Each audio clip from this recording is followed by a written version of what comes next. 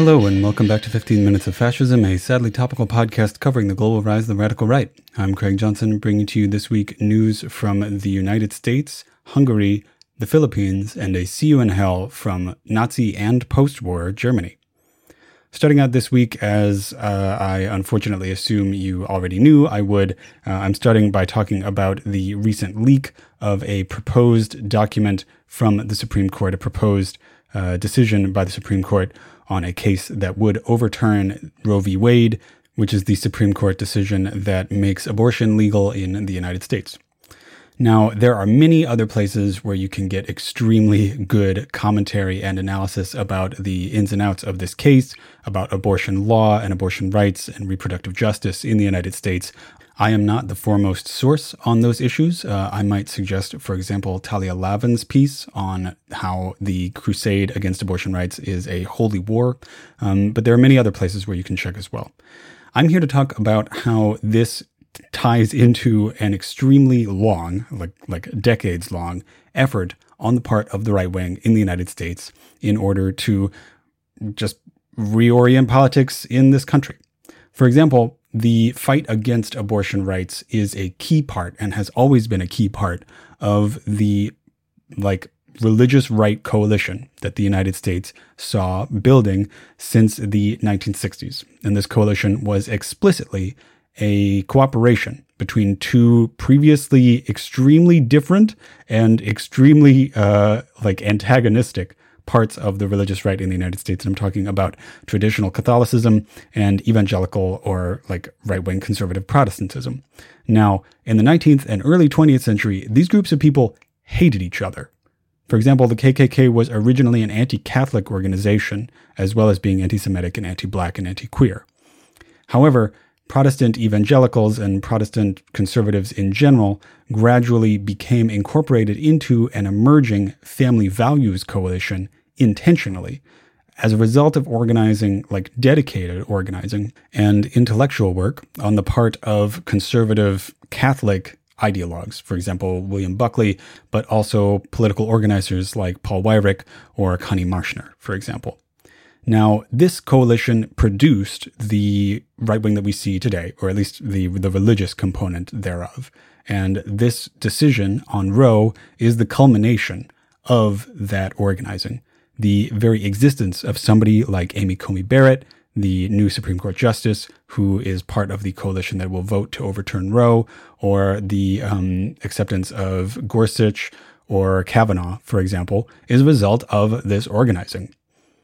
I also want to note that a country backsliding on abortion rights is extremely rare and is essentially limited only to countries that are experiencing turns against the left on the part of the extreme right. For example, Poland and Nicaragua are two countries that are experiencing right-wing turns after periods of left-wing government, and they are two countries that are currently moving to restrict abortion access in their countries. Finally, the other thing to note about this case that is one of the more disturbing things about it is that the decision, as drafted, is based on the idea that abortion is not a right that people in the United States have historically or by tradition had. Now, first of all, this is false because abortion was made legal in the United States in the 19th century. It was originally legal, or at least not punishable, unrecognized by colonial authorities and by early U.S. Officials in the early 19th century. But the claim here that the majority of the court seems to be making is that the Constitution only protects long-standing traditional rights. And the ones that the United States has as long-standing traditional rights are essentially those possessed by property-holding white men. And also, unfortunately, in that context, it went without saying, they're talking about cisgender heterosexual men. What this means is that a whole bevy of new rights from, the right of women to vote, to trans rights, to same-sex marriage, or the legality of homosexual acts at all, are very much up for question here, according to how the court is interpreting the Constitution. Now, that is, of course, bullshit, not only in terms of constitutional law, but also in terms of human rights and just human progress in general. But that's where we are. And if we are going to stop that ideology from taking power in the United States, we are going to have to engage in a decades-long period of organizing in order to meet these people off at the pass and prevent them from taking over the country. Speaking of right-wing people taking over the country, one of the other more disturbing right-wing events in the United States is the victory of J.D. Vance in the Republican nomination fight for the Senate in Ohio.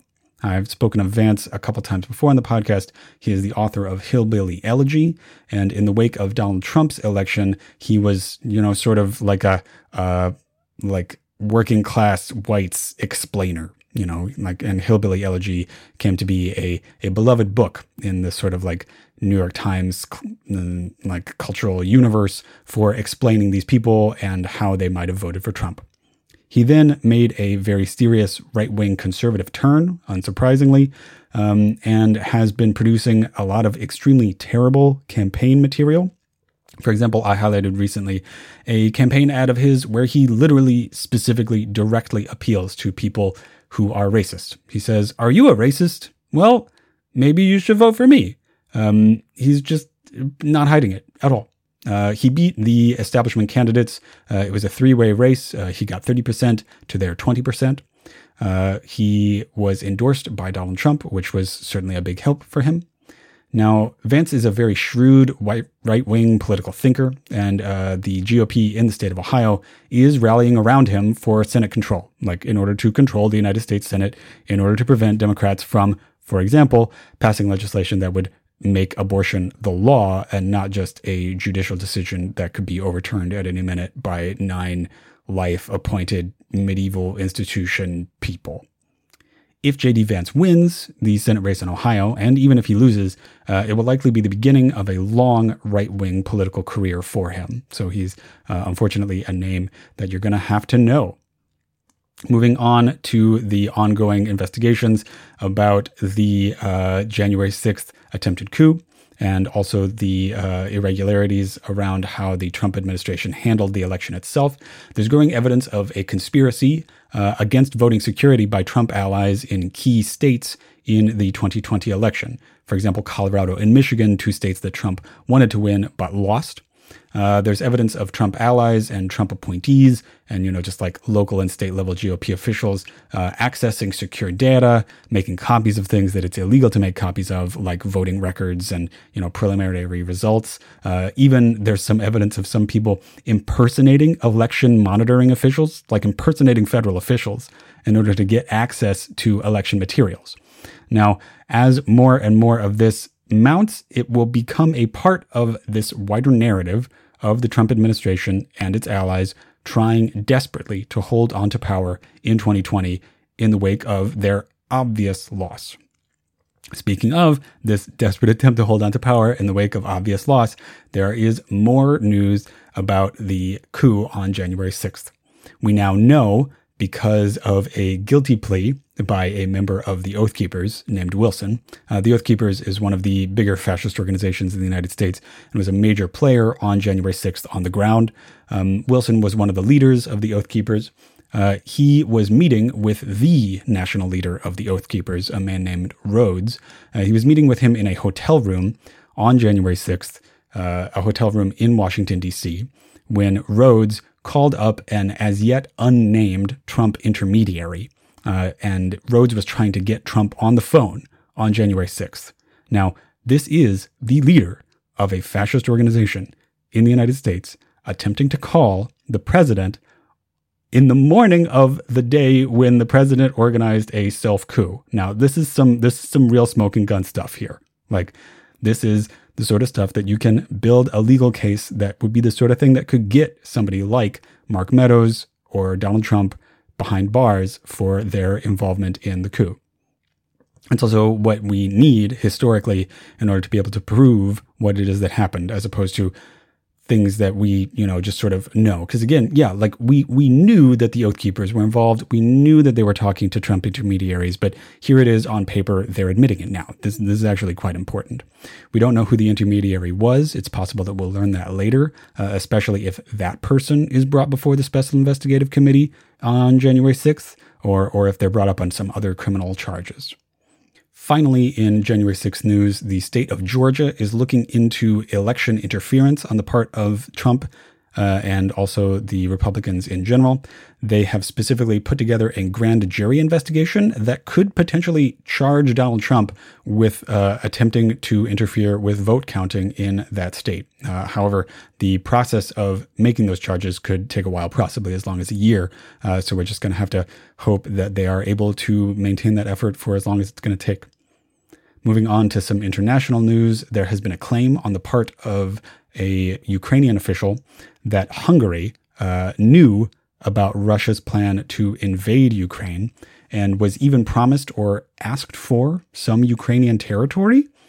Now, this is extremely interesting because Orban is, in fact, an ally of Putin, whether or not that's like in a sort of like Russian puppeteering type way or just in a like, he's moving away from the EU and the United States, and so he's moving to the next most powerful country in the world, which is Russia, which is also an extremely important trade partner for Hungary.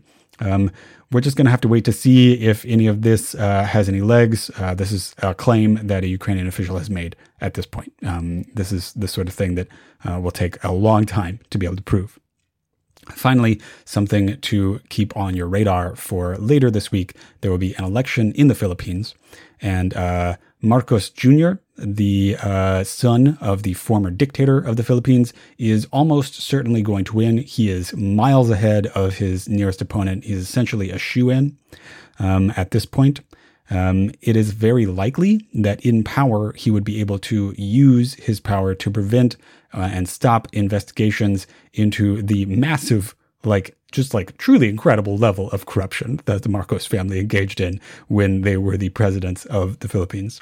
It will also remain to be seen whether or not he will continue the crackdown on, supposedly a crackdown on drug trafficking, but in fact a crackdown on street life and impoverished people in general that the current president of the Philippines, Duterte, has been engaging in for the last several years. I'm going to close out this week like I do every week with See You in Hell, a segment celebrating the deaths of prominent right-wing figures in history. This week, we actually got two important things. One of them is just that this is the week in history when Berlin fell to the Soviet Union in World War II. Berlin took the city finally on May 1st, May 2nd, and that means that this is also the week in history when Hitler died. So congratulations, everybody. We made it again, another Hitler death anniversary, an extremely important thing to celebrate, and also the fall of Nazi Germany. This is an important week in history for anti-fascism. The particular fascist that I'm going to talk about this week, however, is Theodor Oberlander, who was a German operative, legislator, and political theorist who has a life both in and out of Nazi Germany. Oberlander was born in 1905 to a middle-class family and worked in agribusiness, right? He was an agricultural economist. He was a consultant to the USSR and also did other consulting work in the United States, in other parts of Europe. He worked for the Ford Company. So this is like a normal company man type guy. However, he joined the Nazi Party in 1933, which is pretty early. So, he was a true believer in fascism and sort of became a Poland USSR explainer for the Nazi Party. He was an expert in the region because of his history of working there as an agricultural expert. So he was a consultant, commentator, and eventually a planner for how the Germans would be able to control and occupy these places. Specifically, what he advocated for was ethnic cleansing. He was an early advocate of ethnic cleansing of Jewish people and Polish people and other Slavic peoples in the East, as the German state called it at the time. This made him one of the architects of the so-called final solution, which is the euphemism that the Nazi state used for the Holocaust, specifically in Eastern Europe, as a means to rid the land that they had conquered of peoples that they did not want to be there and peoples that they did not want to govern. Eventually, Oberlander was sidelined from this role as a sort of Eastern explainer, unfortunately for not being hardline enough, because he didn't think that you needed to kill all of the Polish people. He eventually joined the Wehrmacht, that is the German army, as an officer during the occupation of Ukraine and parts of what had been Poland, and was a military officer and worked with various collaborator groups in that region. He survived the war, and after the war was deemed to be denazified. That means that he was not going to be prosecuted for his participation in the Nazi Party, despite the fact that it was very obvious that this man was an earnest Nazi. He worked for the United States for a brief period, but eventually joined the West German government, that is the democratic government of post-war Germany, as the Minister for German Refugees after the war, which was a post that looked after Germans who had moved to Germany from Eastern Europe after the war. Mounting pressure to remove him from office increased through the late 50s and 60s as his war crimes became more and more apparent. He was involved in several massacres in what is now Ukraine or Poland. This made him sidelined from politics, but he was never gone entirely. He got some late life accolades, like various medals for honor from Bavaria and stuff like that, and was an anti-immigrant activist after the reunification of Germany. He died this week in history, essentially of old age, on the 4th of May, 1998. So, Theodor Oberlander, we will see you in hell. All right, that was 15 Minutes of Fascism, a sadly topical podcast covering the global rise of the radical right. I'm Craig Johnson, thanking Sleepy Kitty Arts and Sleepy Kitty Music for our intro, outro, and graphics. If you enjoyed the podcast, please like, share, and subscribe. Please leave a review on whatever it is you're listening to this on. Please tell friends, family, and comrades. If you really like the podcast, check out my Patreon at patreon.com/15 Minutes of Fascism. That's 15 Minutes of Fascism spelled out and all one word. That's also where you can reach me on Gmail. 15minutesoffascism@gmail.com. I'm also on Twitter at Hist of the Right, HIST of the Right, and Fascism15. That again, 15 spelled out, all one word. All right, thanks very much, and I will talk to you next week.